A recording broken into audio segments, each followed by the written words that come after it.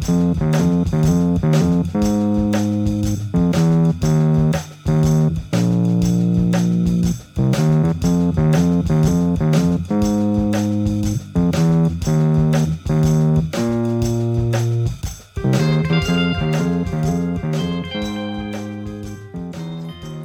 to 1869, the Cornell University Press podcast.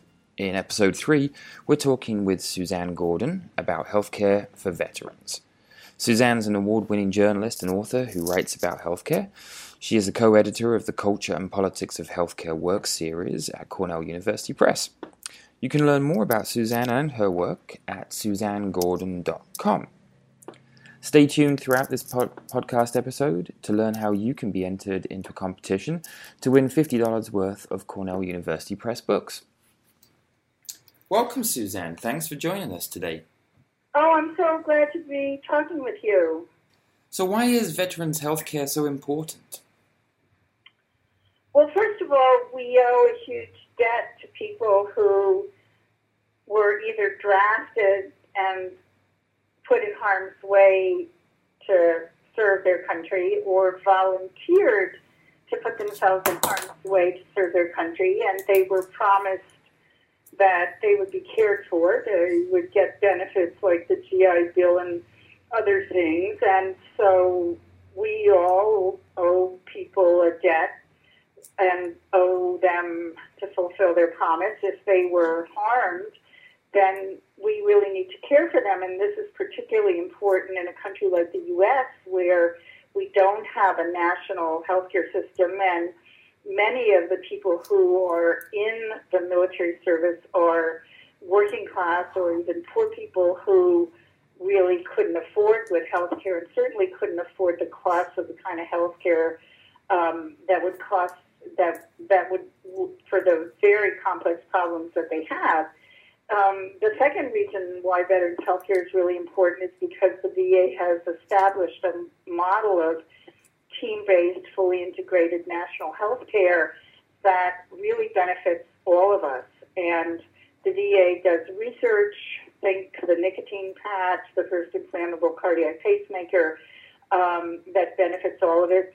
And the VA trains 70% of our physicians and many, many other healthcare professionals. So the VA is the largest healthcare system in the U.S. So it seems to me that, you mentioned there that sort of the debt factor, if you like. Is this even controversial? I mean, it seems like if somebody fights for their country, they should probably be cared for afterwards. Well, it seems like everybody agrees with that and nobody wants to pay for it. And this has been a problem since the Revolutionary War. And we've made promises to veterans and their widows that we haven't fulfilled in the Civil War.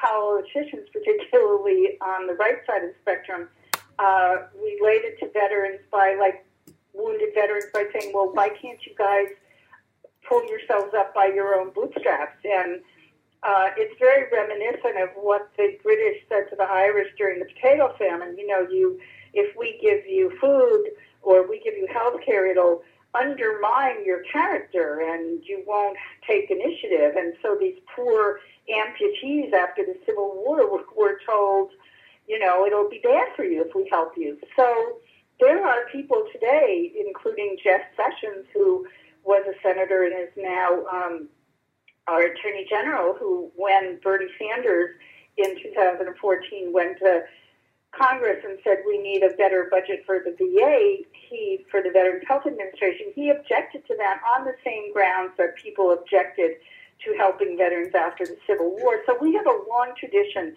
of loving people when they fight or are in the military and somehow failing in our promise to take care of them when they come home. I mean, that seems like an interesting contradiction. So is there something linked to that, or maybe a larger picture even, that you just wish everyone knew? Or I mean, is that the thing that you wish everyone knew about this issue? Well, what I wish everyone knew, I wish everyone knew a couple of things. I mean, one of them is that we should be, in my view, taking care of all veterans and giving benefits to all veterans. We have the money to do it. It wouldn't be that expensive. But we won't do it, and we limit the health care that we will provide only to the sickest, poorest, and oldest veterans. And that really is not a great way to serve veterans. But I think the other thing I wish people knew is that the Veterans Health Administration, in spite of some problems, and obviously the largest healthcare system in the country and one of the largest healthcare systems in the world, will inevitably have some problems.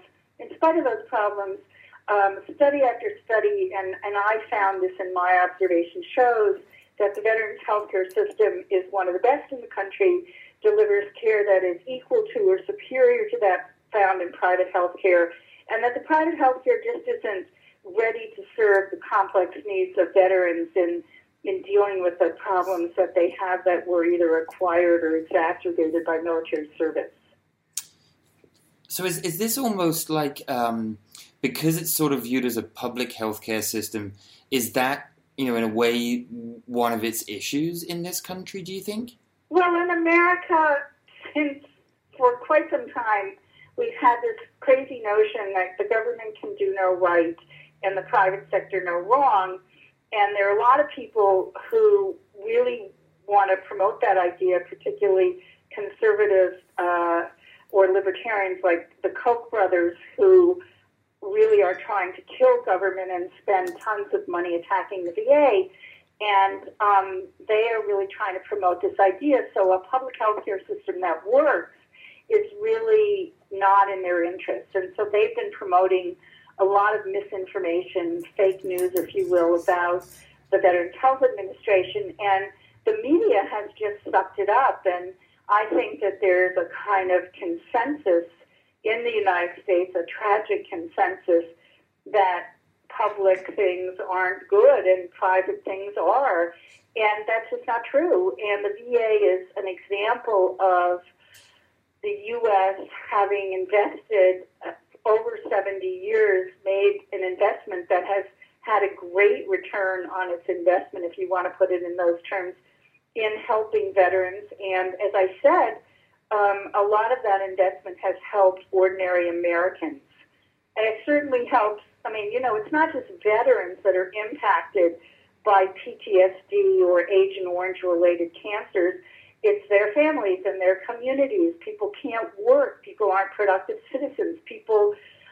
Some very tiny amount of veterans, can be dangerous to themselves and their families and communities. So I think it's really important for Americans to start questioning these notions, and there's no better place to begin that critical conversation than with the Veterans Health Administration and the proposals that are now being promoted to fix something that doesn't necessarily need to be fixed. Right.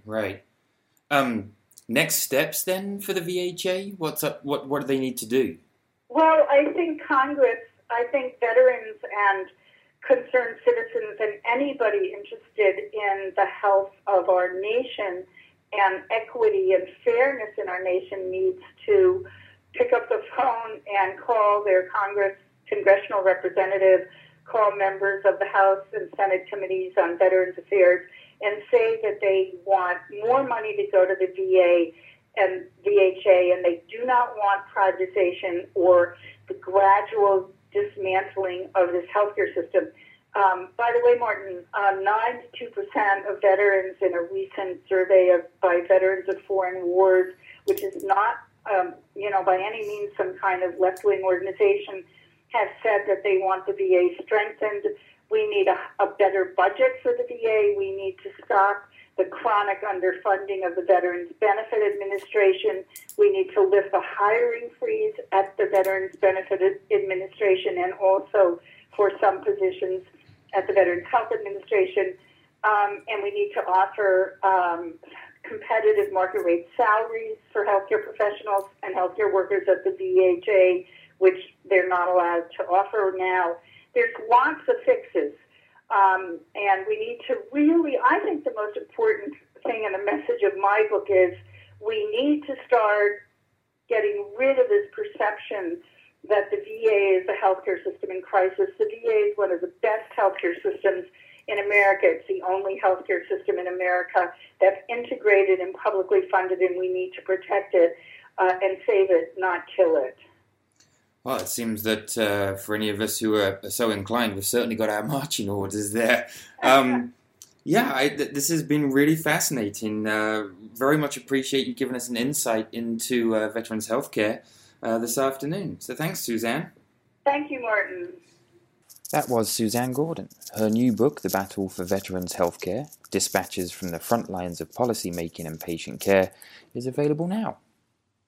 If you'd like a shot at winning $50 worth of Cornell University Press books, then tweet about this podcast using hashtag 1869.